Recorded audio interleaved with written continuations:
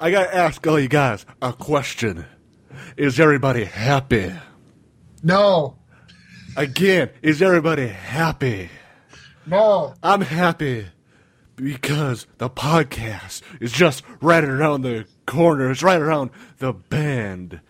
And with the podcast, that means my favorite broadcast partner, Mr. Beverly Kamala, will be here with me to walk through the mean streets, the mean deserts of Africa, man.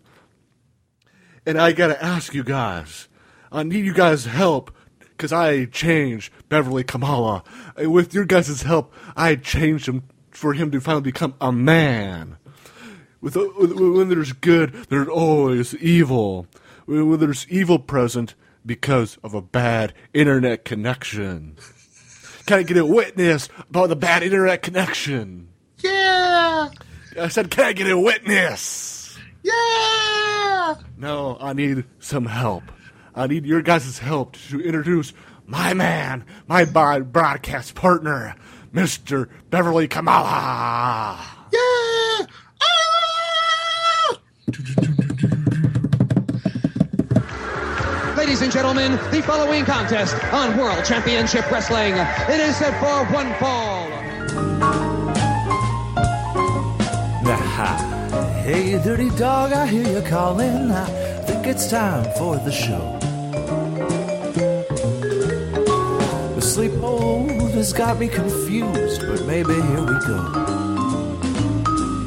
Mr. Hills and the dog from Maine, Event Status Radio.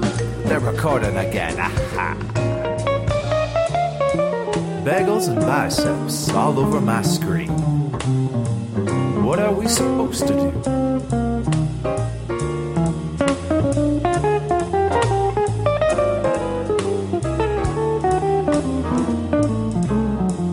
Live from the offices of YouTube and recorded live from the letters F through K. This is Mid-Event Status Radio. I am the Dirty Dog Darcy, and joined by my podcast partner, representing the letters once again, 90210, Mr. Beverly Thrills, thrilling it up in the chillin' hills. What's happening, Mr. Thrills? Not much, man. Recorded live on All Hallows Eve. It's the spookiest casts of them all. Extremely spooky. We have people who won't retire. We have Ugandan headhunters. And we have Jesse Ventura's mullet.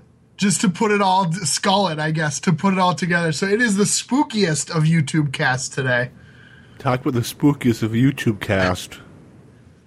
Hopefully you guys enjoyed your Halloween weekend last weekend. Hopefully you guys recovered from your sugar highs and whatever other highs you may be. Oh, hey on. now.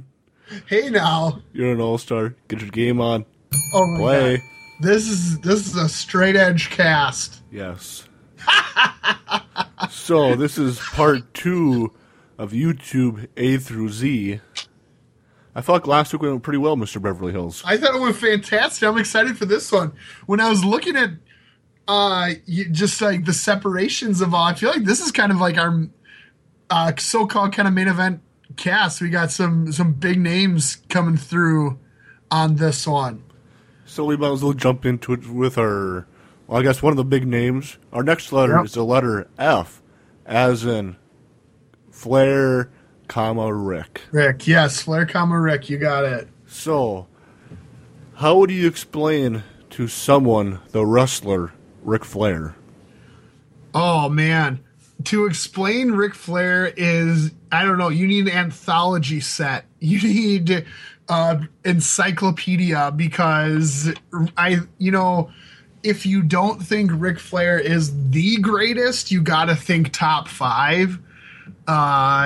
Just someone who was able to stand the test of time, really kind of revolutionize how heels acted, was able to transition from touring champion to the new style, the 90s into today style of how wrestling is. Just tremendous. I don't know. How about you? I feel like that, you mentioned that Flair revolutionized pro wrestling.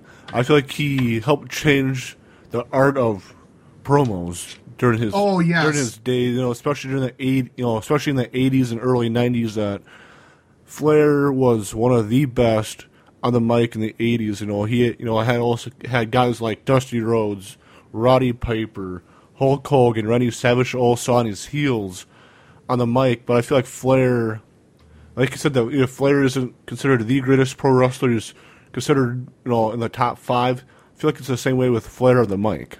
Yeah, The greatest guy on the mic, he has to be considered one of the top 5. Right. When I was saying that, like, he revolutionized how heels talked and acted just the same way as a guy we'll see in a couple letters here revolutionized how good guys acted. And pretty much everyone within a 10-year period coming up, like Trey Dent said a couple months ago when we had him, if you were a good guy, you started every promo with "Let me tell you something," and if you're a bad guy, you're wearing sunglasses, you're teasing your hair, you're doing everything like that. So I mean, these two. That's why this is kind of like the main event, I guess, so called of this series. Is these two really did change everything for, a good 15, almost 20-year period after they came about. So yeah.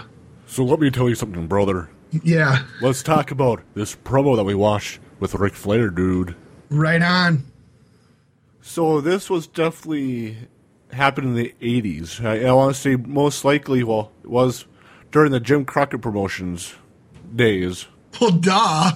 Well, I'm just pointing out the obvious. That's fairly obvious. Well, that's what I like to do. I like to point out the obvious, Jack. So, before I point out some of the bullet points why I got out of this promo, I'm pretty positive you took down some lines that Ric Flair spout out during this promo.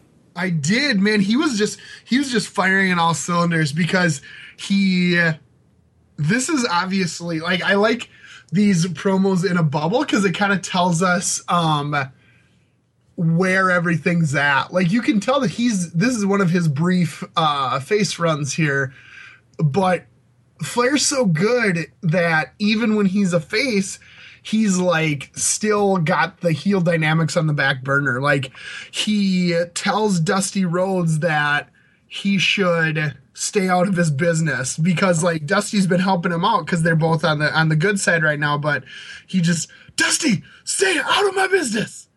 And then there's these girls in the front row. And I loved how the promo opened up with the ladies loving Ric Flair. They go, Slick Rick, and then he goes, how about you say it again? Slick Rick. And then, like, they're like chanting and yelling and stuff. And he's like, okay, calm down, be quiet. I got something to say. And then he runs down all the places that they're gonna be. He's like, Philadelphia, Pensacola. They know how to treat women how they should be treated. And then he goes on, he calls out Buddy Landel, who's being, the new Nature Boy, whatever. And the line that I wrote is, last year, I spent more on spilt liquor than you made. Well, love that line. I love that great line. And I felt like with that line, Flair put over the idea of how much main event wrestlers make. Sure, yeah. How put that to the prestige of how much main event wrestlers make, and especially guys who hold the NWA World Heavyweight title. Right, and again, it's just this like tier, like I'm up here, you're down here. Yeah. And then I don't know if this would be the first time he's ever said this. I wouldn't go as far to say that, but he does his routine that has now become famous. I am the kiss stealing, wheeling dealing, jet flying, limousine riding son of a gun. always great, yeah. Yep, and just lastly, he takes off his shirt, or he takes off his jacket, right? And he's wearing this polo shirt underneath, and he's freaking jacked. Like, he's huge. And he flexes and he goes, "Girls, you want to know what's causing all of this? Intensified beef products." Oh, Rick. He says that Arn Anderson turned him on to these intensified beef products. And he goes, "I am all man, Ric Flair." And then he goes, "Woo, woo," and he walks off the stage. I know one thing I really enjoyed about Flair 80s promos, especially during this one, that how Flair calls out the guys who's gunning after him and his world title.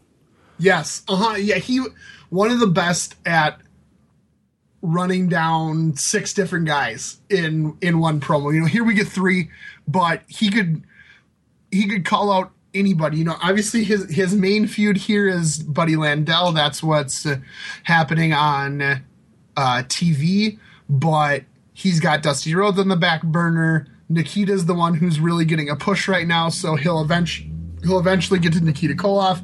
You know, he can call out many different guys, and that's what's tremendous. And I feel like, you know, when Flair mentions Nikita Koloff or Buddy Landel in his promos, I feel like he helps bring them up and make them seem important for the viewers at home. Sure. At least that's what I got out of it, and I just, you know, I feel like Flair, especially in this promo, being World Heavyweight Champion makes that you make more money than anybody else in the business, and that's one thing I enjoyed about Flair heel promos, that he makes. Makes even though this wasn't a heel promo. Well, anyway, but I just feel like Flair, I feel like gives people. I guess I already mentioned this, but gives people the illusion of why you want to be in the main event picture, gunning for the world title, if not being the world heavyweight champion, because you make the most money. Right. Yeah, I just thought at the end of the day, this is a 3-minute promo, and he got over so much. You know, he was able to run down where they're going to be going in the next few weeks. He was able to symbolize his feuds. He got his character over. I don't know what else he can do. And he had 3 minutes to do it. Something I felt like had, you know, about 3 minutes or give or take a little bit more is the match that we watched with Ric Flair in it. It's Ric Flair challenging the WWE Undisputed Champion, Hulk Hogan. You got it. This is from Monday Night Raw, I want to say April 2002, end of April, early June. Doesn't seem right. Hogan won the Undisputed title from Triple H at Backlash 2002. They lost the title to The Undertaker at Judgment Day 2002, so Hogan didn't have that like 4-week run with the Undisputed title back in 2002. Okay. So just to kind of give a little bit of backstory about this, then I know this was also shortly after the brand extension.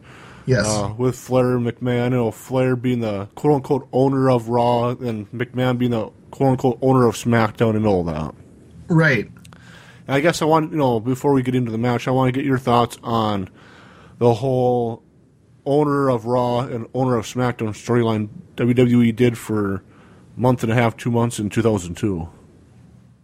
I mean, it was fine. It was nice to not have it all be McMahon's just feuding with themselves, which had already gotten old in 01 and would get increasingly old as, you know, time would go by. But it's nice to have somebody else in it. I still even feel in 02 that the who's going to be GM, owner, whatever the hell you want to say, is already played out, and it's just gotten even more played out over the next 13 years, but, you know. Oh, yeah, I totally agree that, you know, for the first, I guess, you know, talk about the brand extension, the first few years I enjoyed it, much past, I want to say, 2005, 2006. I felt like I wasn't really that impressed with the brand extension because it was easily noticed that Raw was an A show and they could really care less about SmackDown. Yeah, as time went on, that's Yeah, sure. as time went on, and at least I felt like at least for the first few years, they tried to have the brand extensions being on equal footing. Yeah, I'd agree with you. So Ric Flair came out in his blue robe, which made me smile. Why? I don't know. I enjoy Flair's blue robe that he wore for this match. Sweet. I like the blue. I like the red one too. That was one of his more famous ones too, as his career went on. And since during our Great American Bash of the Beach tour, you mentioned that you have a good ear for dubbing. Did you notice the overdub for Hulk Hogan's theme song for this match? No, it wasn't overdub. Yes, it was. No, it wasn't. Hogan came out to Voodoo Child during this time. Okay.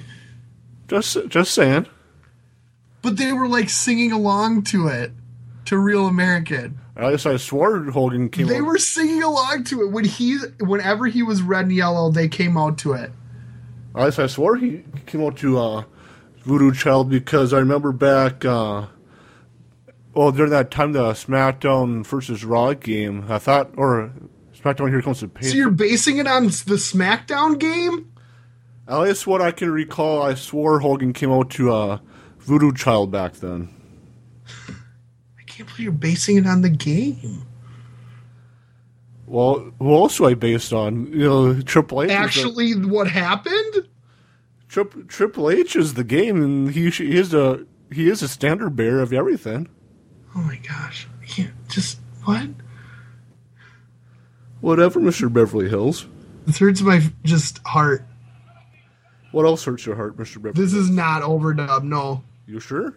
Yes, because you can hear you always just got to hear the announcers. Whenever, this is how I've trained my ear. You got to listen to the fans and listen to the announcers. That's it. The thing is, whenever they overdub, the people fade out. Because I know during the WCW series that DDP's theme song was overdubbed, but he was starting to use a Self High Five theme song. Right, toward the end. Yes. Okay, No, this is what's playing. Yeah, that's what's playing in the arena. Oh, Real American? Yes, definitely. Well, whatever. So might as well kick it to you for the match. Okay, so yeah, I was extremely happy to hear it, and it was playing. And Hogan came out on a motorcycle, which was pretty cool. We get a stare down from these two, and what I noticed is that these two were in like insane shape. So Hogan dominates early. He's pushing him down. He's shoulder blocking him, all that. Flair hilariously runs outside, and I'm like, what's he doing? He kicked the announcer's table. He grabbed a chair, and then he ran in and started shoving Charles Robinson. Thoughts on that? Always enjoy seeing Flair do the shoving match with the referee just to get a reaction out of the fans, even though I felt like the fans were into this match and into both guys and the run-ins later on in the match. The fans loved this. They absolutely just went ape for this. This is in Toronto. If we haven't said, but yeah, this is in Toronto, and they're just going crazy. Well, yeah, Toronto, for this match, the whole thing. I feel like Toronto is has always been one of Hogan's big towns and big supporters. Whenever Hogan came through, yeah. And I think we mentioned this either that this match happened to Raw before Judgment Day 2002 when Hogan was supposed to face Taker for the undisputed title. Mm-hmm. Yeah, this is on 5/13. I just found that. Okay. And so it'd be a couple weeks before then. What would be happening? So continuing here, so Flair is throwing Flair chops just to Hogan, and it's just not happening. Oh yeah, Hogan was no selling them. Yeah. Yeah. We got a spot that I guess I don't see very often from Hogan, which is the 10 punches in the corner. I guess I don't recall that. I laugh very often at all.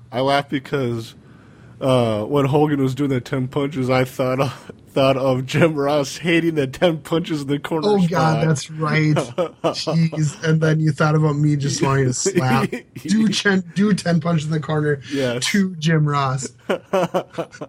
That made me chuckle, especially since Jim Ross and Jerry Lawler are our announce team for this match. Yeah, he was just like boiling in his seat. He's like, he should be knocked out. He should be knocked out. Well, yeah, talking about the 10 punches in the corner spot, one thing I really enjoyed about Ric Flair is the low blow spot that he hit Hogan with. Flair kind of pulled Charles Robinson into both of them. Then, low blowed Hogan just for Charles Robinson couldn't see the low blow. I really enjoy seeing villains cheat like that.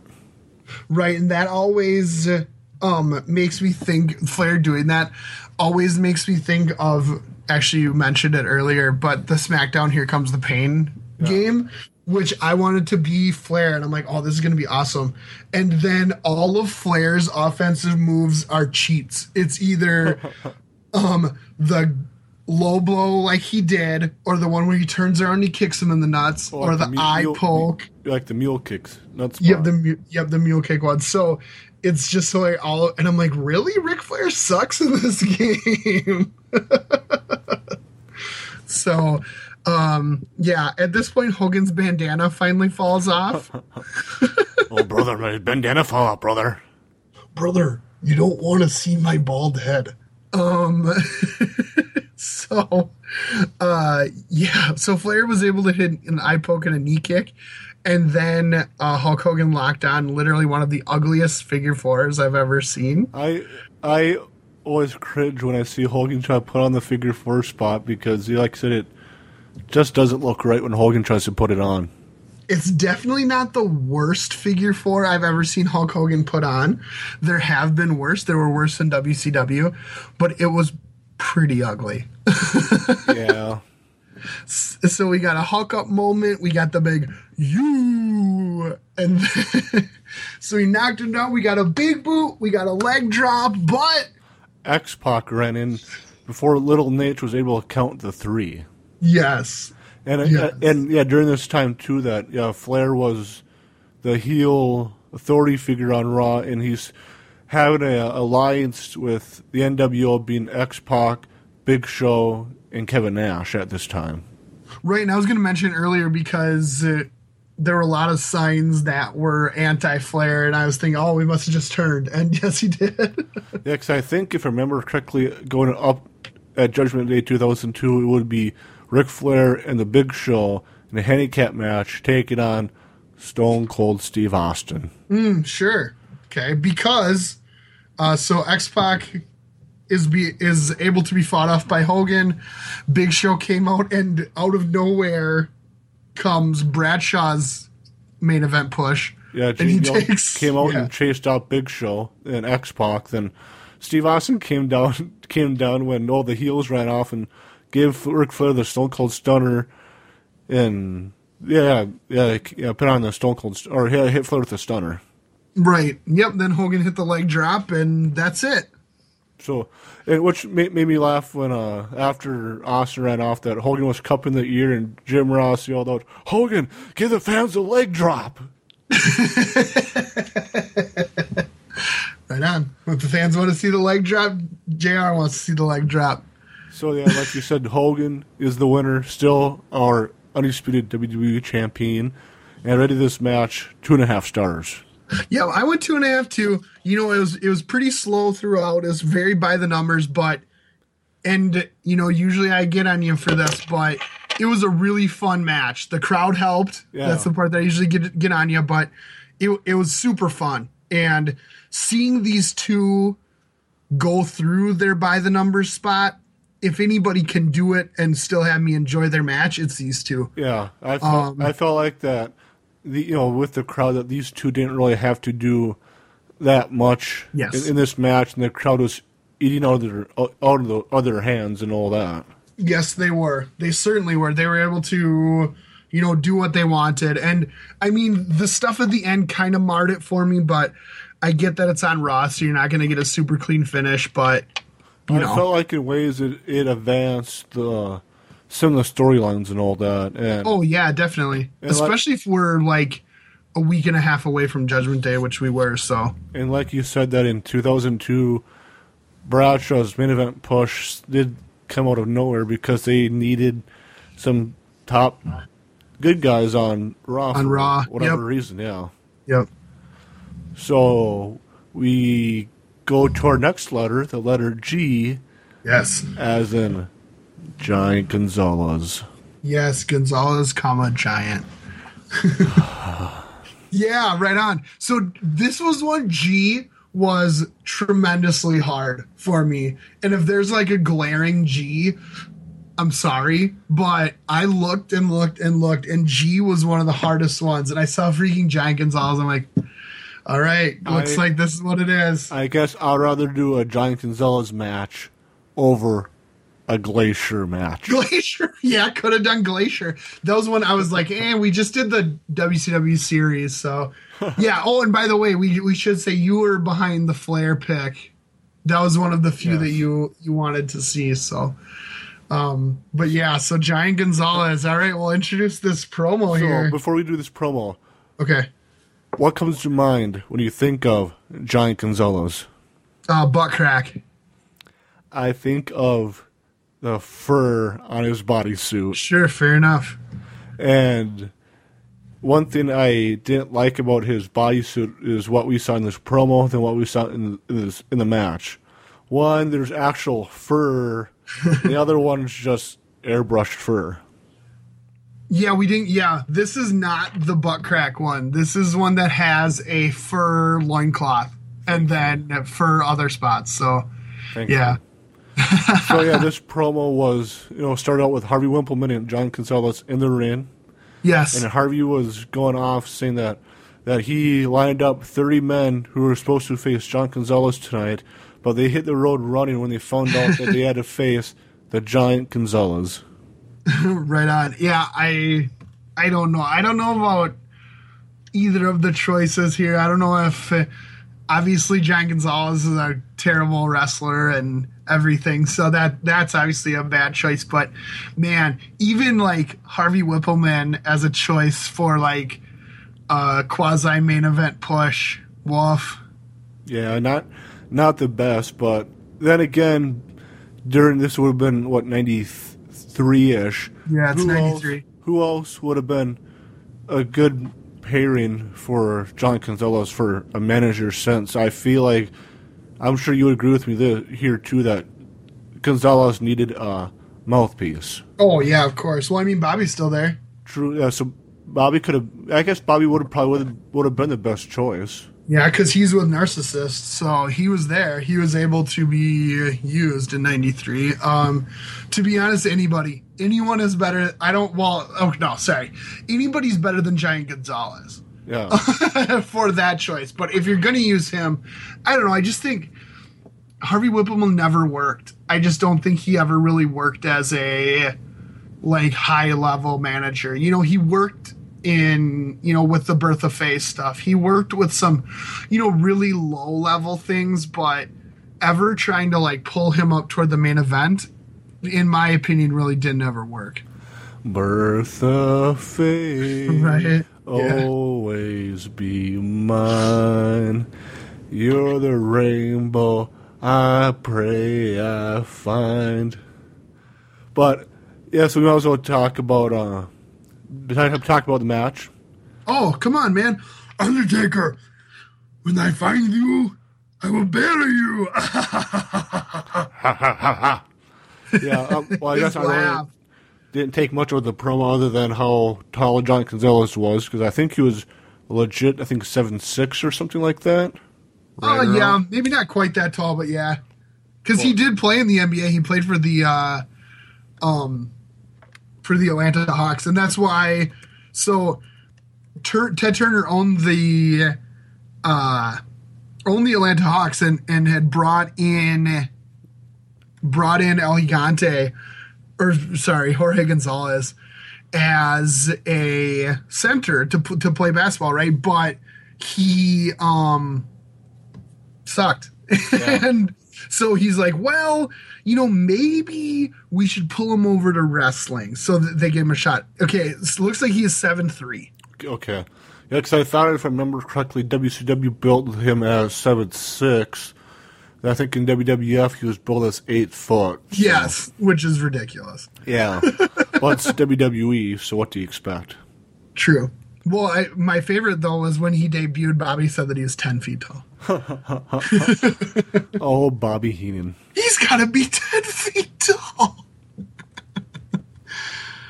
Oh, man. Okay, so yes, this match is John Gonzalez taking on Jim Powers from the same night, by the way. Interestingly enough. Then, it's Jim Powers. In this happened at WWF All American Wrestling. Yep. From same March day. 14th, 1993. Right. And our announce team for this match was the great Sean Mooney and the awesomeness Lord Alfred Hayes. This was really an interesting pairing, Sean Mooney and Lord Alfred Hayes. What's your thoughts on these two for this match? Well, I mean, in this match they were fine. Okay. I guess I don't really have too many nits to pick on this one with them. Okay, so. because I know I think it's some super tapes that I have from WWF back in this time. I have some few matches with these two, and they're not that bad. Sure, but I can't imagine that they're good. Yeah, if I had to watch, I don't know, a 3-hour wrestling show with these two, my commentators, I might tune out. Might put it on mute after a few matches, but yeah, I mean, I think Mooney was best used in the event center, yeah. I think that was just his best spot.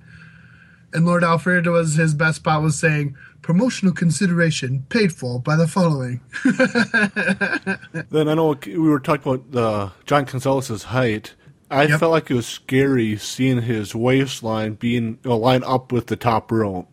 Yeah, well, I just thought, we've seen tall guys, and I guess really the only match that I have consistently watched with John Gonzalez would be his match with The Undertaker. But, man, the size difference really is striking.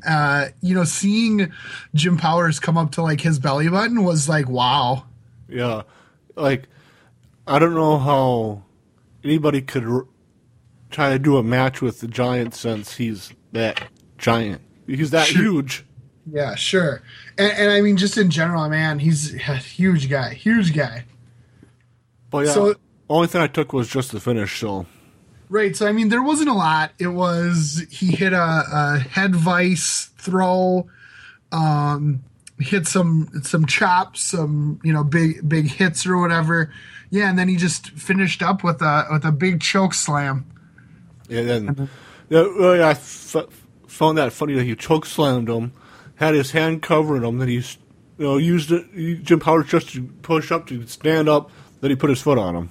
Right, because he did the choke slam, the version of it where you take him all the way to the ground. Like we've seen, I guess it has became more popular in the recent years, 15, 20 years, because of the Big Show's choke slam, which is a let him go.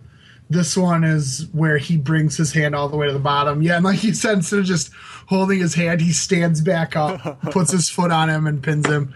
So the winner is John Gonzalez, and I rated this match 1/10 of a star. This is a dud for me. This is a dud. Not a lot. I mean, obviously, it's not really there's not really much there. And then what is there isn't good. Yeah, so. I rated this 1/10 of a star just because I was amazed on, like I already said, how the middle rope only came up to his waistline. I was just amazed at that. That's the only reason why this kind of hit the Richter scale just by a tad. Sure, I thought maybe just like you were all about the fur. If I was all about the fur, I'll be about the letter H. What? No, this is one of those transitions. What does fur have to do with this next one? Absolutely nothing, brother. Yeah, so think of something else for that transition, Bad man. transitions, I know. That's one thing I'm great at is bad transitions in my ring bell. So the next letter's H, as in the true Triple H, Hollywood Hulk Hogan brother. Yes. Yes, Mr. Hogan. Then, like I did with Ric Flair, if you had to describe Hulk Hogan as somebody, how would you do so? Someone who revolutionized pro wrestling, changed what it meant to be a fan of pro wrestling, brought it to the kids, brought it to the kids, yeah. Brought it mainstream. Sure, yeah. Yeah, I guess if I had to describe Hogan, that, like you said, brought it to the kids, help popularize it from, kind of, I guess, regional back in the 80s to national to worldwide phenomenon that we have today. Mm-hmm. So that's, Hogan, I have to admit, Hogan was the initial thrust that got me to become a pro wrestling fan. Sure. Yeah, me too. He was my big first favorite. So the promo we got was a WrestleMania 5 report with Mean Gene Okerlund kicking it to Hulk Hogan in regards to the build-up between Randy Savage and Hulk Hogan at WrestleMania 5. Yes. Yep, we're gearing up for WrestleMania 5 here, where the sexy saxophone leads us in and Gene tells us what's coming up for WrestleMania 5 here.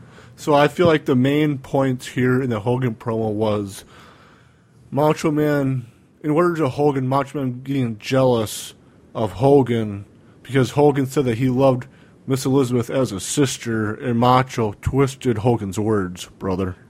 I think the main thing out of this pro is cancer. He says cancer about 80 times.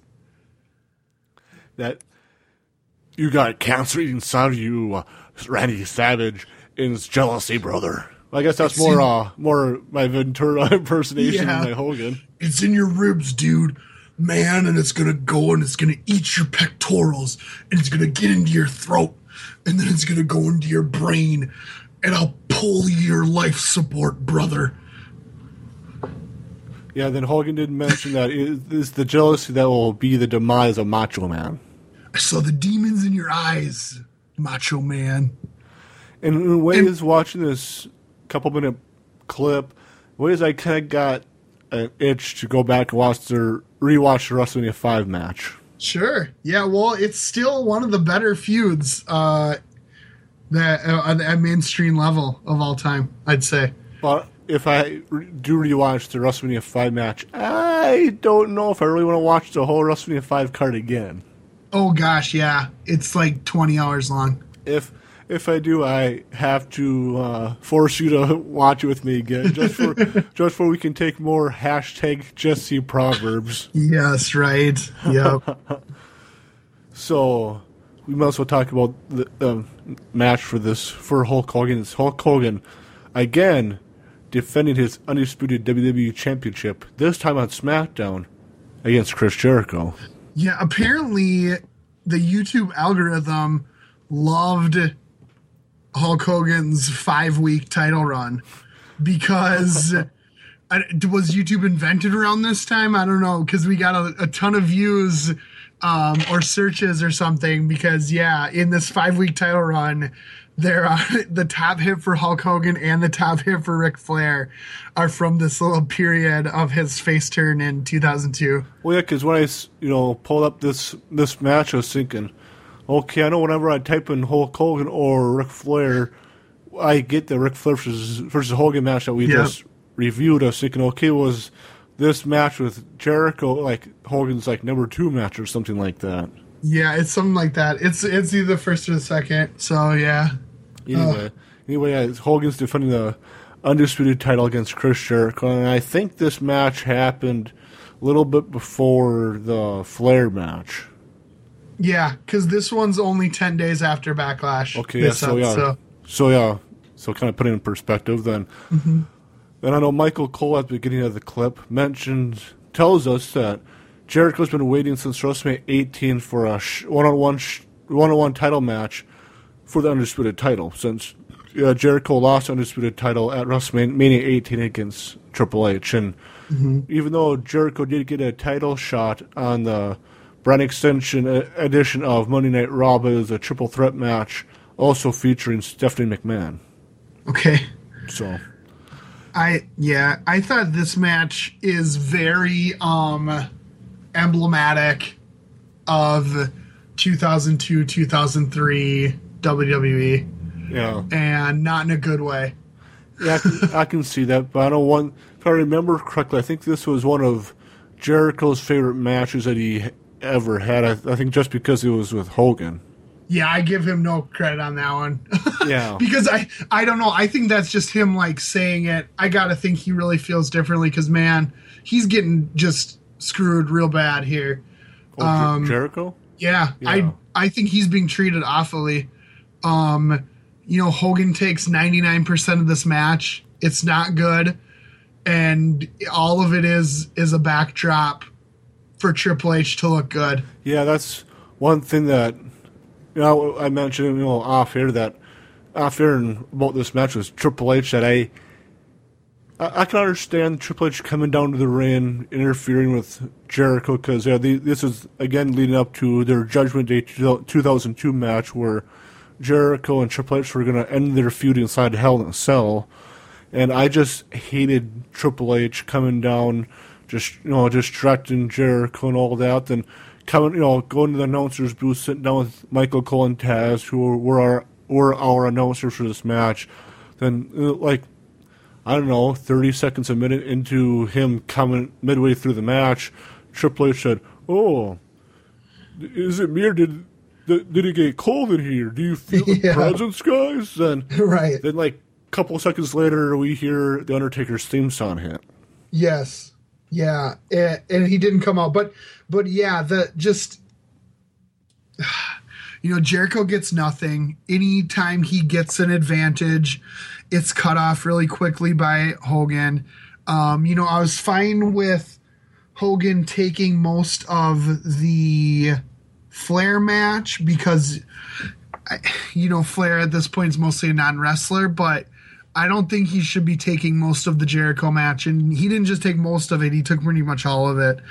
I don't know. I didn't really like the story, and I feel bad for Jericho because he's coming off of, being the first undisputed champion, and he's just nothing. There was a sign that said Jericho is a has-been, and it could have been planted by the powers that be because that's how they were treating him. Well, because I was going to say, if I remember correctly, during this time, that was one of the big storylines after Jericho lost the undisputed title at WrestleMania was Jericho was a has-been that, to kind of feed into your view about Chris Jericho in this match at Backlash, the pay-per-view after WrestleMania, Jericho did not even have a match scheduled for that card, that he came out midway through the pay-per-view and ranted on the microphone for a few minutes about, what the hell, I was in the main event match at WrestleMania the month prior walking in as a world champion,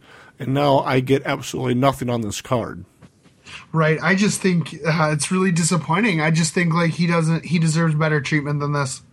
And kind of talk about Jericho, that you can usually tell during this time in 2002 that WWE doesn't have their wellness policy or anything going on because how jacked Jericho was. Oh my gosh, I wrote the same note. I wrote, this is clearly pre-wellness. Yes. This one, also the Flair one, because Flair was freaking jacked too. Yeah. A couple weeks later. Yes. Then, the finish came when, Jericho's going to punch Hogan. Yeah, Hogan starts to punch up. There's a punch spot and all that. Sends Jericho in the ropes, hit him with the big boot, taunts the crowd. Leg drops him. 1, 2, 3, and that's it. Is that the finish? No? No. Yeah, sorry. Nope, the finish is Undertaker's music plays. Oh, yeah, that's right. And Hulk rolls him up. Yeah, that's right. The great distraction finish. Yes. So our winner is Hulk Hogan, the reigning and defending WWE Undisputed Champion. And I know I rated this match higher than you, but rated this match 2 stars. I rated higher. I went 2 3/4. I thought So that's my thing is like, I even took note of this because I wanted to say it. In a bubble, this is a perfectly fine match. If you were just to watch this, if in a bubble, it's a perfectly fine match. But I really hate everything else about it. Yeah, I hate the booking of it. I hate the finish. I hate Triple H's involvement. Yeah, I was also going to rate this 2 and 3, 4 stars as well, but I had to bump it down to 2 stars because of Triple H on the mic. Okay, fair enough. It gives him having to call out the Undertaker distraction finish that he obviously planted. Yeah. That it just. Yeah, why did he need to say that? Like, yeah, that's what bothered me. That's why I had to raise the 3/4 star that I originally gave this match because of that. I didn't feel like it's one thing that Triple H should come down and to his theme song, distract Jericho and all that, and come and join the announce team, but I thought it's completely different having to say, "Oh, this arena feels cold." It's so weird. It's so weird. Triple H, suck it. So we get the next letter I, and I'm not surprised who the choice is for the letter I, Mr. Beverly Hills. Well, first off, there's not a lot. Okay, Fair enough. give me a little credit on that one. Yes, but doom doom doom doom doom doom doom doom woo woo. The ice train. By the way, yes. Is it me or does it seem a little cooler in here? Well, see, this one, it would actually work. Well, I had to for Ice Train. By the way, go on YouTube, look for the Ice Train theme, and then there's a mashup of Ice Train's theme and Teddy Long's theme. That's funny. That's funny. Oh, it's so good. It's like, he called the Mac militant. Oh, it's good. That would be a great manager wrestler duo. Is Ice it Train was. It was. It was. Yeah. I think it would be great if Teddy Long would have brought Ice Train into WWE like 2002, 2003. Oh gosh. Well, Ice Train kind of let himself go by that point, Yeah, so it wouldn't be too good. Okay. And what's the first thing you think about when you think of the Ice Train? I mean, his song. Okay, for me, it's a big bodybuilder. Sure. Yeah, like a power lifter type. Yeah. So the promo that we get for this match wasn't really much of a promo. It was Jesse the Body arm wrestling finals on WCW Power Hour. Yes. With Ice Train and WCW champion Vader. Yeah, and man, I gotta say that Ice Train being in the finals is kind of an upset, don't you think? Yeah. Do you know who else was in this tournament? Davey Boy Smith was in it. I saw that. That's who Vader beat to get to the finals. Now I wish I would have taken a screenshot because they did show the brackets, but I did not take note. Ways I'm surprised, especially that you said that Vader beat Davey Boy to get into the finals. I'm surprised it wasn't Davey Boy versus Vader in the finals. Sure. Yeah, I mean, because usually you would want to use this type of thing to set up some type of feud, and they certainly didn't do that. But, I mean, Vader was coming up on, facing Flair at Starrcade, so maybe that's why. But, yeah. Tell me your thoughts on the hair that Jesse the Body was rocking for this match. It was ridiculous. He's completely bald, except for this pelt hanging off the back of his head. Was that an 80s thing, or was that just Jesse being Jesse? That's a Jesse thing. It's kind of like the mullet, but taken to the extreme. Because this is in 1993, so it's beyond when those were really their height of the popularity. And for me, I felt like arm wrestling matches, are very boring, or can be very boring. Right on. Well, this was Jesse's thing, right? Like, this was his deal. This was one of the things that he, like, personally championed when he got to WCW that he wanted to add. Was this Jesse Ventura invitational arm wrestling competition? Because when Jesse was still in the WWF, I swore he had, like, some kind of Jesse the Body award or whatever that Rick Rude won for the only year that it was available and all that. So I feel like this was another spin off of that in WCW, when, like you said, when Jesse jumped to WCW for the few years. Right. Yeah. The Jesse the Body event, the Jesse the Body award. That was more like a bodybuilding thing. Yeah. Yeah. So, yeah, Vader won this arm wrestling match. Yeah, it was back and forth, but Vader eventually takes it at the end. Yeah, when Vader won, Ice Train disappeared right away, and he did, man. He just, like, vanished into thin air. And Harley Race cut a promo at the end. Yep. I didn't take any notes on it, but whatever. Not really, just saying that, or there wasn't really much. He was just saying that Vader, was the champion. He proved that he's also the strongest. He has the strongest arms in the world.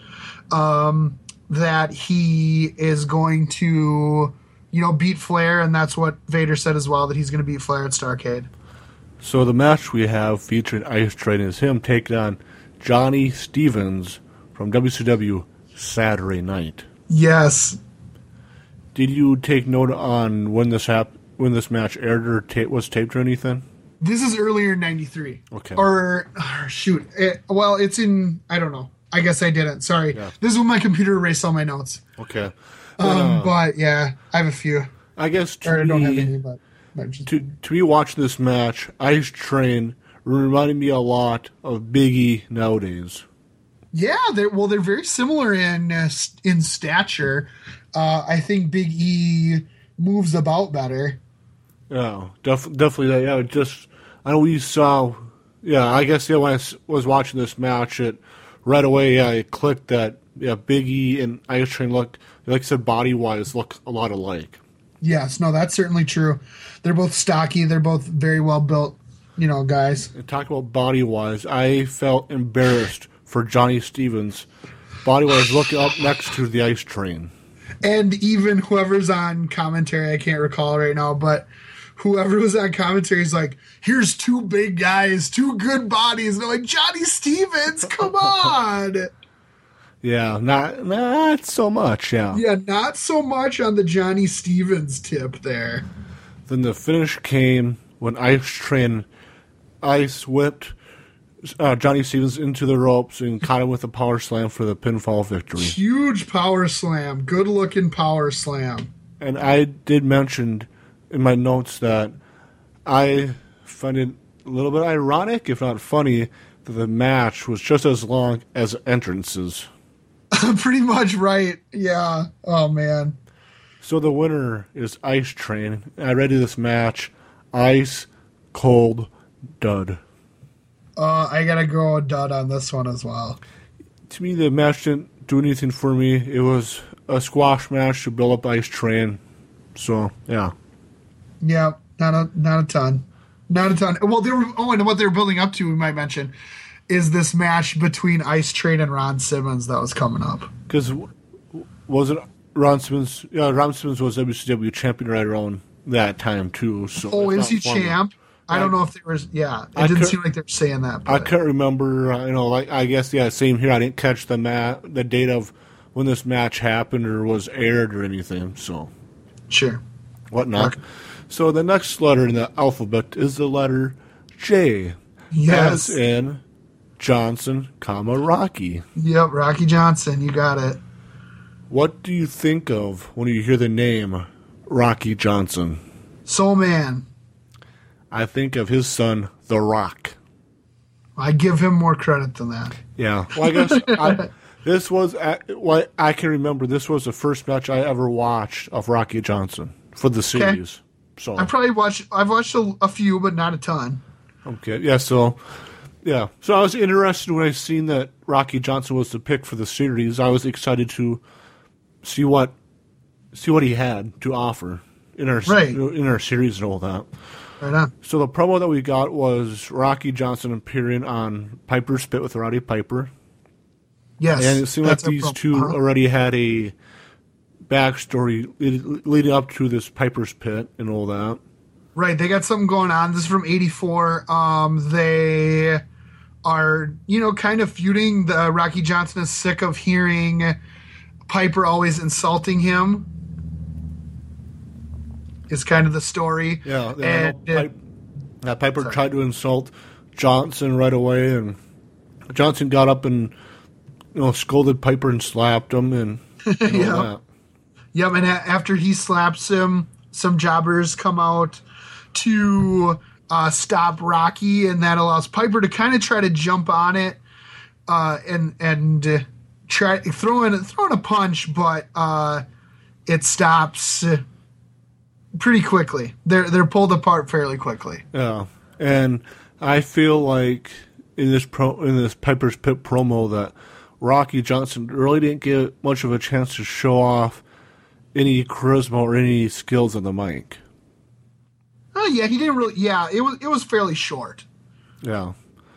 Then the match that we get featured Roddy Piper versus Rocky Johnson from June 1984 from the Capitol Center in Landover, Maryland. Yes, the Cap Center. Yep. And I took note that I feel like the arena announcer sounded a lot like Todd Pettengill. Okay, well, definitely wasn't. Yeah, but it sure could have sounded like him. And we only get Gorilla Monsoon be the one-man booth for this match. Yeah, an interesting solo Gorilla performance here. And on Superstars on USA Network. He's talking about USA Network, so it must be. I guess I didn't catch on what show this was for, though. Sure. And I guess I felt like it was interesting. It was interesting to hear Gorilla all by himself for and all that, and I felt like Gorilla wasn't, for me at least, wasn't as annoying as Joey Styles was at times in ECW for me. Okay. You said it was similar, or what? No, I feel like Gorilla wasn't as bad because I feel one thing that is hard for me to go back and watch or rewatch some old ECW shows was Joey Styles never really given much of a chance for the match to breathe in regards to not giving breaks enough for viewers at home to watch the match like Gorilla did here. Okay, I guess I can't agree. I can't agree. Maybe we've watched different Joey Styles commentated matches. I guess I thought that was one of his big strengths, is that he wasn't always talking over it, and there'd be like kind of long silent periods. But okay, like you said, it must be just the could have been matches, different whatever ones. I watched. That could have been different ones. Yeah, whatever. So I felt like one of the main stories of this match was Piper stalling for time, not wanting to actually lock up with Rocky Johnson. Yes, big stalling here. This is definitely one of those matches that was definitely for the people in the stands. To really get after Piper for running around and not confronting Rocky and all that kind of jazz. But it was really also one of those examples of a match where the build-up and the stalling makes for that final confrontation to mean that much more and to be, really a big deal. Because once they finally locked up in that test of strength, the crowd went nuts. Yeah. Now, talking about the test of strength, Gorilla questions why Piper would try to do that with Johnson, and it's like Gorilla was pointing out how stupid Piper was for going through with the test of strength. I guess I want to get your thoughts on announcers, the way it's calling out the stupidity of the villains on doing stuff like that. I think that would be ideal. Okay. I guess I just got kind of a bad rub off of that, but I guess... Really? Why? Explain. I just feel like the tone of voice Gorilla was using during that point was trying to insult Piper, but I guess that was also part of Gorilla's job was to do that. I think that's exactly what he's trying to do. I guess I just wasn't... He is the baby face, Piper's the heel. I wasn't impressed with Rocky Johnson's performance in the Piper's Pit segment, and I wasn't impressed with... So what does that have to do with Gorilla? And I wasn't that impressed with Rocky Johnson's performance here in this match. But again, what does that have to do with Gorilla? What does that have to do with the talking down part? That's what I want to talk about. Like, what does it have to do with the part of Gorilla talking down Piper? I guess nothing. Okay. But I guess I'm trying to stay away from my fallback lines and all that since it's not fair. But I guess I just, for whatever reason, I can't find a logical reason why. But that's fine. It just, for whatever reason, it rubbed me off the wrong way when I watched that match. Yeah, just didn't dig it. That's fine. That's fine. Yeah. Yeah, I think that's a key part of wrestling commentary is where we're not just calling it like a sports event, and we are putting in our thoughts and our biases and all that. I think that's a key component of wrestling commentary. But I guess I just thought of it help. I feel like if it wasn't for Jim Ross during the rise of Stone Cold Steve Austin, Jim Ross putting in his 2 cents on putting over Steve Austin. I don't know if Steve Austin would have gotten over as well with the fans at home as he did. Sure. Yeah, well, I mean, announcers are a key component. And if they just call it straight, yeah, I don't know. So I guess I don't know how you get Piper over as a heel without him throwing in those points. I don't know. I guess like I said, for some reason I just didn't dig it when I watched this match. But all right. I think it's just because you like Piper and you don't like Rocky Johnson. Yeah, I think, So I had my bias because of that Gorilla. Yeah. So the big, big point of this match. So we got them in this test of strength, and Piper tries to. First off, I don't think I've ever seen a test of strength get as far as this one did. Usually, the heel will kick the guy in the gut far before it gets to this point. But Johnson was able to really, really succeed and win in this this test of strength. But Piper tries to headbutt him to no avail. Then Johnson headbutts Piper, and Piper goes flying. And then I don't know, almost immediately from that, we kind of get to the finish here. Yeah, the finish happened when Piper went into his tights, when the ref had his back to him and grabbed some quote-unquote brass knuckles. Yeah, or something. Yeah, we couldn't see, but that's, I guess, right. a good thing, a good camera work and great work from Piper. Then he laid out Johnson with the right hand, covered him with feet on the bottom rope for the pinfall victory. Right on. Which, I think we've seen this before with some heels. That's one thing I really enjoyed was seeing the heels do some more dirty work on cheating to win and putting their feet on the ropes for extra leverage to cheat even more.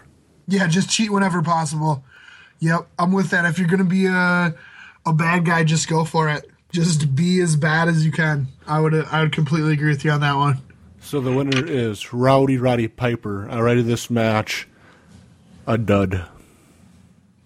It just never really got going. Yeah, I don't know what I rated it, but it just never really got going. We had this long stalling segment, then we had about 2 minutes of action, and then it was over. I don't fault you at all for that because I think I rated it 1.25 or 1.5, something like that. Because it just never really started and it was over before it began. I felt like this match was a lot like the Undertaker British Bulldog match that we reviewed last week. I felt like this match felt like a lot like a house show match. Yeah. No, yeah. And we saw some replays, yada, yada, whatever. Yep. Right. I'm excited for the next letter, Mr. Beverly Hills. Okay. The letter in the alphabet that comes after J is the letter K, Yes. as in Kamala. Yep.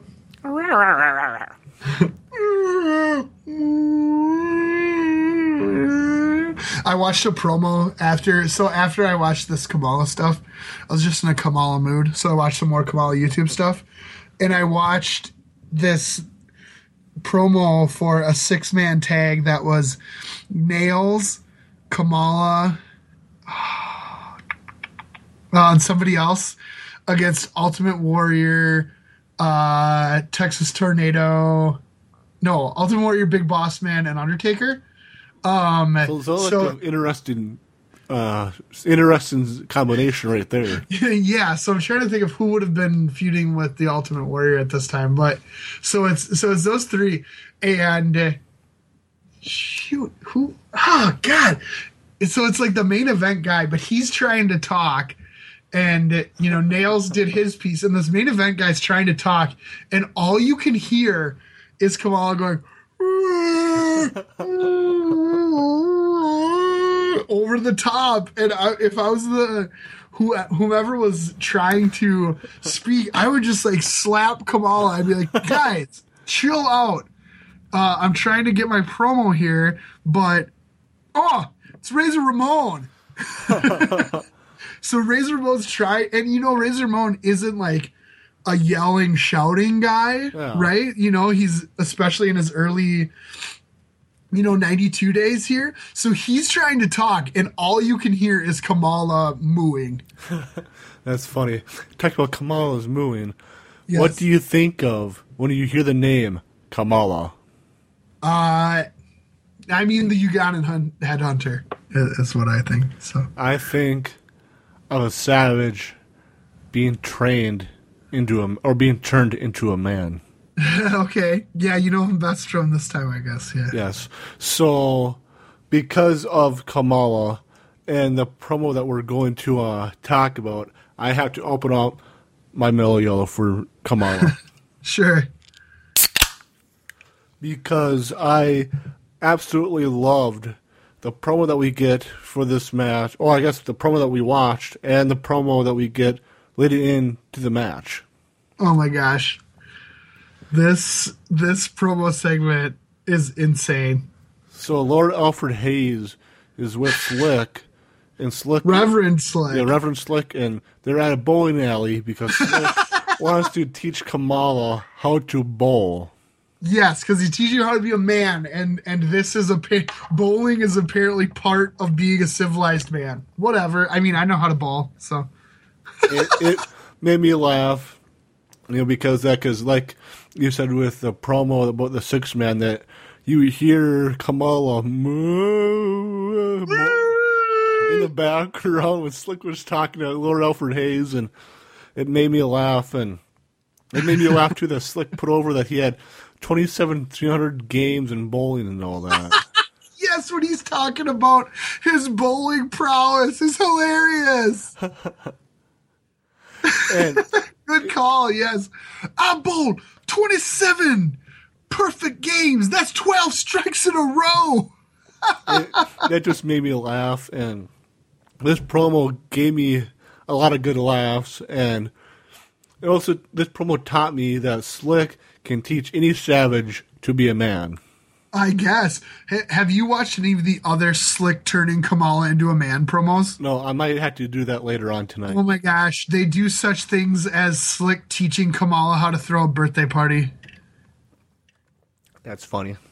It's probably just as good as this bowling one. And something that made me laugh right at the end is that, because during the promo that Kamala was about to throw the ball forward, but let it go backwards and all that, and and he's gonna run it down the lane. Yeah, then Slick stopped and all that. You're forgetting my favorite part, which is that Slick gave Kamala a bowling ball that was painted like Kamala's tummy. Yes, and Kamala was scared to put his fingers in the holes and all that. Well, he didn't want to roll it because he loved it so much. He loved that it was painted like him. And it made me laugh that right at the end of the promo that Slick was discouraged, I guess. That seemed like he wasn't really going that well on.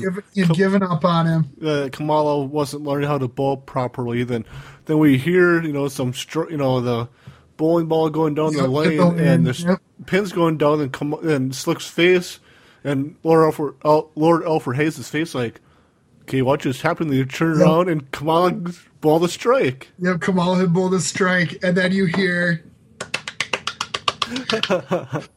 Kamala's so happy he slaps his tummy. Yeah, so it made me happy too watching that promo, seeing that Kamala did indeed get a strike. Yes. Oh my gosh. And this was just so fun. Like, I couldn't imagine, because I don't know, I got the feeling kind of that this was edited a little bit, edited for time for the, because this was posted by WWE, so I'm just wondering, and I don't know if I could take anything longer than this. Yeah. But in a 3-minute version, it's perfect, and it was really funny. So yeah, I'm happy that this promo wasn't any longer, because I feel like if it would have gone much longer, I felt like this promo would have overstayed its welcome. Sure, and it just would have been kind of redundant at some point. It just would have been kind of like more of the same, and they kind of hit the big points on this one, but it was pretty good. Something that I enjoyed was the match that we saw for Kamala was Kamala taking on Kim Chi. Right, so it's this continuation of Kamala becoming a man, and we're on the road to WrestleMania 9 here. And this is from WWF Superstars. And it's actually from a special called March to WrestleMania. Okay. My bad. And right away when this clip started, we get a Hulk Hogan WrestleMania 9 promo. Yes, we did. And it's so just like perfect for WrestleMania 9 because it's like, Hulk Hogan will be making his debut or making his return. And then it's like, and Bret Hart's facing Yokozuna for the title. Oh, Hogan, brother. And it's so WrestleMania 9 in a nutshell there. Yeah. Then we get the opening bell. Then we get Slick in the ring. Slick in the ring, yes. And he's asking everybody, how's everybody's doing tonight? Can I get a witness? Are we happy? Are you happy? Can I get a witness? Mr. Beverly Hills. I enjoyed Slick so much here on this promo, and I enjoyed Slick on the 1000 edition of Monday Night Raw when Daniel Bryan and AJ Lee were supposedly going to get married. Okay. If you can remember, if I ever get married, please remind me to try to talk my future bride into having Slick be the master of ceremonies. Be the officiant? Yes. Well, I don't know. You could just always go get married at whatever place he's doing it. Just like you can just kind of con her into getting married at wherever Slick is the minister. So just be like, well, this is the guy. Oh, sorry. That would be amazing. I think that should be your plan. You just walk in, you're like, oh, whoops, looks like it's Slick. Oh, sorry. That would be amazing. And she's like, why are we getting married like in Kansas City? And you're like, I don't know. Closest church in the area. Yep, closest one I could find. And then Slick is there. What's your thoughts on Slick's promo to welcome Kamala to the crowd? I thought it was really good. The whole Reverend Slick thing, I haven't seen a ton of. I saw that pretty much just... Well, here's what I've seen of Reverend Slick. The stuff we watched for the podcast, and he was a guest or a contestant on Celebrity Family Feud, which I watched a ton of the Game Show Network when I was growing up. And he was on... I can't remember who else was on it. I really wish I could. Bobby was definitely there on like the villain side. But Reverend Slick was on the face side, and I didn't really know much about that he even had done the Reverend Slick thing, but yeah. I don't know a lot of them. I really enjoyed hearing Reverend Slick, asking the crowd how they're doing, are they happy, and hearing Bobby respond to it too. No. Are you happy? No. He's just like so straight up. It's just hilarious. Are you happy? No. Can I get a witness? No. What was McMahon's line in there too about something or another? I don't know. Oh gosh, he was laughing a lot, and he was just kind of telling Bobby to come on. Then Vince, I don't know, said something like deadpan voice too when Slick was talking. It made me laugh. Whatever Vince said. Yeah, you're right. He did. I can't recall. Then Kim Chi came out and all that after. No. Okay, I'm sorry. First Kamala's music plays. Sorry. And then so I don't want it to seem like I'm making fun of the actual people who do that kind of stuff. I'm really sorry if it sounds that way. I think I'm more parroting and laughing at the fact that WWE thinks this is okay. Yeah. Just my disclaimer. But so Kamala's music plays and nobody comes out. So Slick has to go to the back and get Kamala. So we went to commercial and as we came back, Slick was guiding Kamala to the ring. And then we got Kim Chi. And I know you told me before, but Kim Chi was the Brooklyn Brawler, right? For everything I know, yes. Okay. Yeah, I would be 99% sure at this point. Could have been somebody else. Could have been Ray Apollo. I don't know, but from all recollections, I know it was Brooklyn Brawler. I feel like whoever Kim Chi was, they did a great job covering him head to toe in the costume that he had. Sure. Yeah, he's wearing gloves. He's got like a scarf between his shirt and his mask, and then he's got the mask on. So it really could have been anybody, but yeah, I'm fairly certain. No, I mean, over the years, Kim Chi has been played by many different people. Many different people from place to place. Wherever Kamala has been, there's almost always a Kim Chi with him, but yeah. And I don't know if you took note or not, but somewhere towards, I think, when I'm sure I did, but it's been lost in the ether.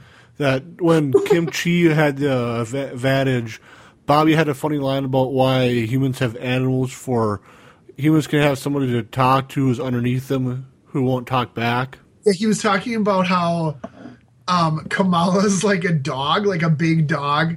If a dog takes a big dump, you rub its face in it and then you like beat it up.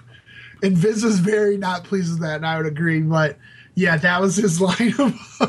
He's saying that basically like it was okay that Kim Chi treated Kamala bad because he's like a dog. It made me laugh, and Vince's reaction to Bobby saying that maybe made me laugh even harder, and put Bobby's line over that much greater. Yeah. Oh yeah. Well, they were playing with each other pretty well. They were doing a good job. And I guess that I never really watched much. I have no recollection of watching matches with Vince and Bobby as the commentators and all that. And I would love to watch more matches with these two as the commentators because of how great of chemistry these two had for this match. Sure. Yeah. Well, yeah. So I mean. Yeah. Oh, go ahead. So Kamal, after the initial beginning where Kim Chi kind of just had an advantage because Kamala was scared of him. Kamala kind of took over real quickly, some big overhand chops, some hand thrusts, and he finishes him off with this huge splash. And of course, Kamala covers him backwards, covers his stomach down. Yeah, Kim Chi was face first into the mat, and Slick was encouraging the crowd to encourage Kamala to turn over Kim Chi to his back and to pin him and all that, which always great. And then even when he did turn him over, I think Mike Chioda just like counted because he was kind of like sideways when he finally did count, but whatever. So the winner is Kamala. And I rated this match 1.5 star for character development. I went dud.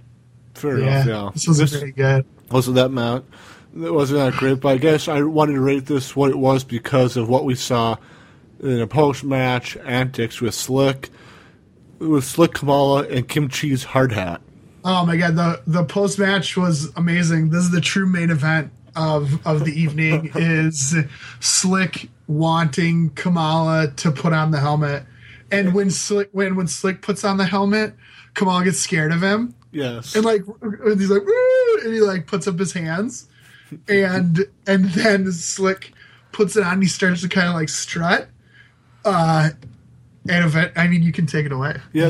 Slick started to dance and all that, and it made me laugh. And Kamala, and it's like that once Slick put the hard hat on Kamala started to do his own kind of strut and all that. Yeah, oh my God, Kamala's strut was amazing. It's kind of like a robot strut. He's like, it was, oh God, so good, so good. And as I laughed to seeing you dance to the video scope, McMahon also laughed at Kamala strutting. Yeah, and they were all geared up for this WrestleMania 9 match between Kamala and Bam Bam Bigelow, which sadly did not happen due to time. And I want to ask you, Mr. Beverly Hills. Yes. Are you ready for the Survivor Series? Yeah. Are you ready for the Survivor Series? 1, 2, 3. Oh, WrestleMania. Fighting to survive. Pump it up. Yep, Great ending. Oh my gosh, when I saw that, in my notes that are now gone, I wrote in all caps, yes, WrestleMania song. Because I love that song. That made me happy too. And I loved it when that used to be Linda McMahon's theme song. Yeah, well, taking out all the words, but yeah, just that instrumental. Yeah, do do do do do do do. Bump it up. Yep. Coming at ya. Great stuff. What else is also great? A 2x4, 2x4, 2x4. I got the American flag.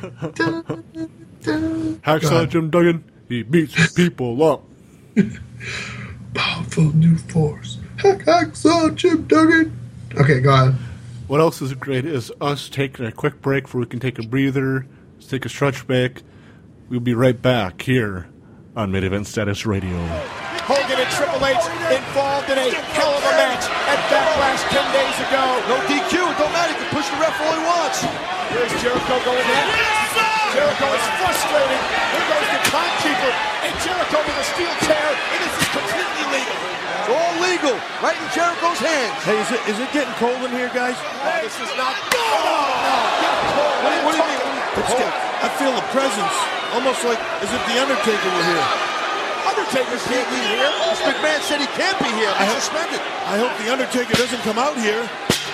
Oh, Chris Jericho. Wait a minute! What the hell is this? The Undertaker can't be here! Oh my God, The Undertaker's here. He's on his way, he's coming out! And Chris Jericho landing on a steel chair. I had a feeling Undertaker's gonna get suspended. I had a feeling this was gonna happen. I think he's done! Hogan's got Jericho on the schoolboy! He's got him! Hogan wins!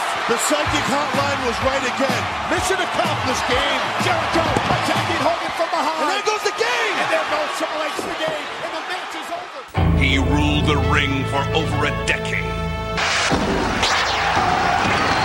He filled more arenas than Ali, Foreman, and Sugar Ray combined. And he's been crowned WWF champion 4 times. This April 4th, live on pay-per-view, the immortal Hulk Hogan returns. WrestleMania, live Sunday, April 4th on pay-per-view. I loved that they get the kid at Raw, and they him in the and I guess they'd gone up to him beforehand, and they go, all right, we want you to go. You can't me. So they start filming the kid, and his kids start going, you can't me. You can't me. And they keep filming him, and they keep filming him, and he starts looking around, and he looks at his and he's still moving his hand. And I'm like, get the off the poor kid. He looked like he was so over this after about 30 seconds. That was unnecessary. We're back with more of the March to WrestleMania. And by the way, later on we will be hearing from the Mega Maniacs, They're anxiously awaiting to join us. Hulk Hogan and Beefcake are in the building? You bet.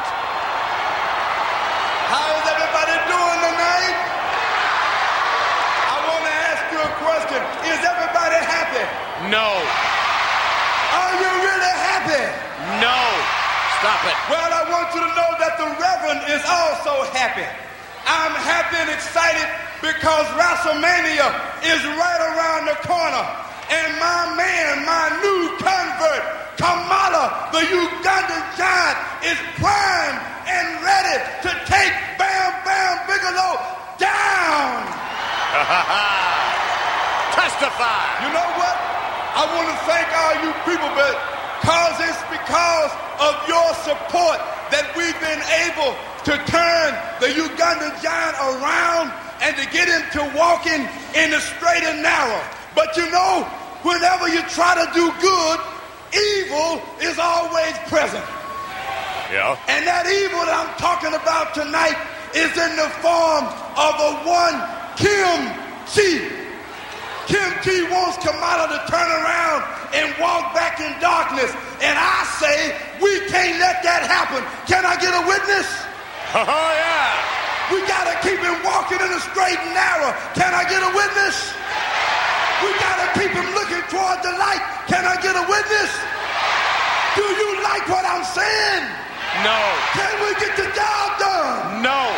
Stop If it. you like I get a it, right to my you opinion. Say, amen.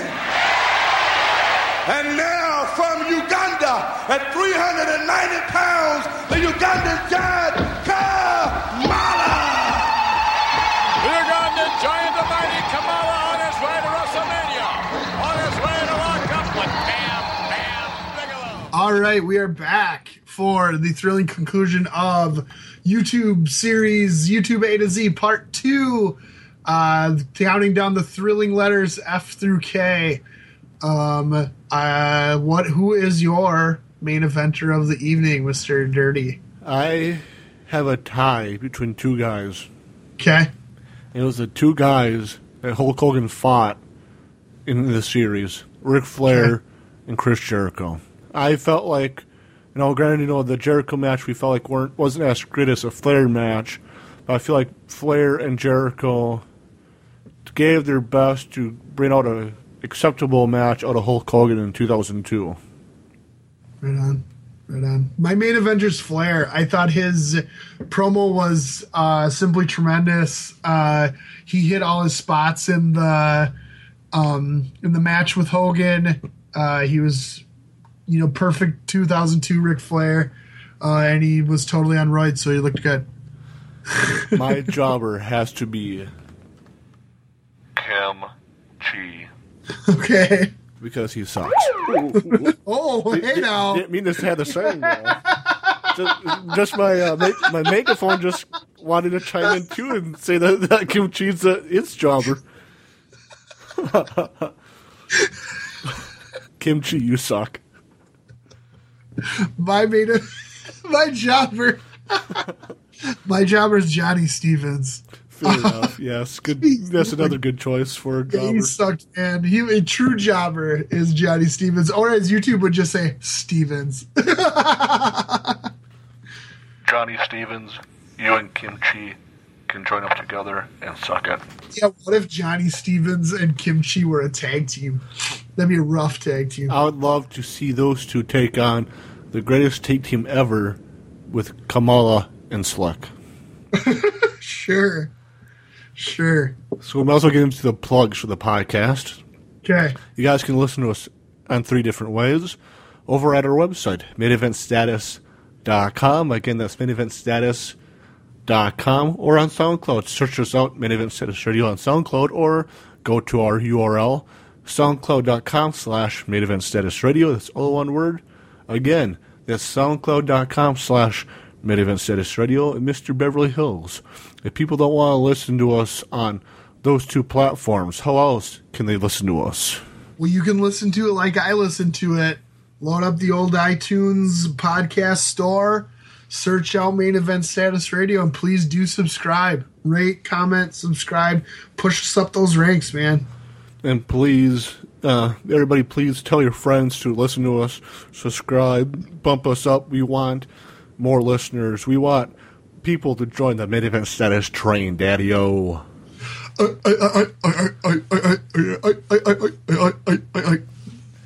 We have something in common with Glacier, Mr. Beverly Hills. Oh, what's that? We cannot be stopped. Okay. I thought you could have gone a lot of different directions. We move extremely slow. We never debut. We're gym teachers from Georgia. Could have went a lot of different directions. Sure. You guys can also interact with us on the social media accounts.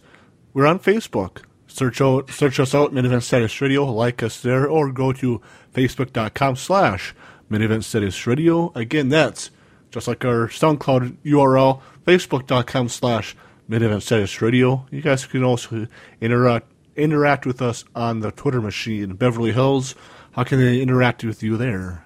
You can search me out at Beverly Hills MES. And for me, it's at Dirty Dog MES. That's dog as in DAWG, at Dirty Dog MES. And Mr. Beverly Hills, do you have any final thoughts when we're in the offices of F through K here in YouTube?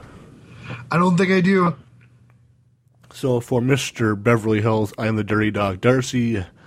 Adios, mid-eventers. Slick Rick! Come on, knows who's boss. It's like if you have a big dog and he makes a mess in the house. You rub his nose in him and then work him over.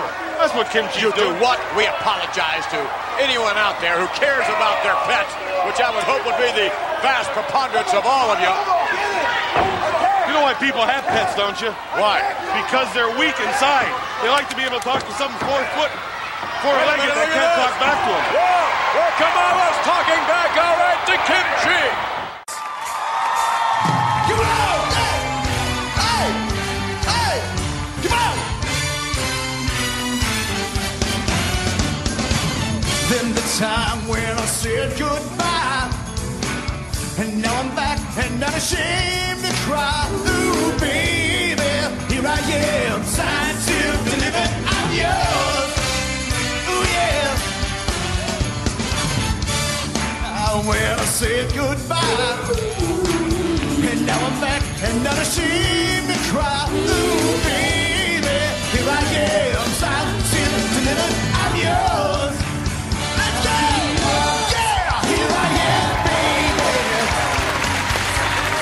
That was amazing. You should get much more time than anyone else. That is our show. Good night, everybody. That's so good.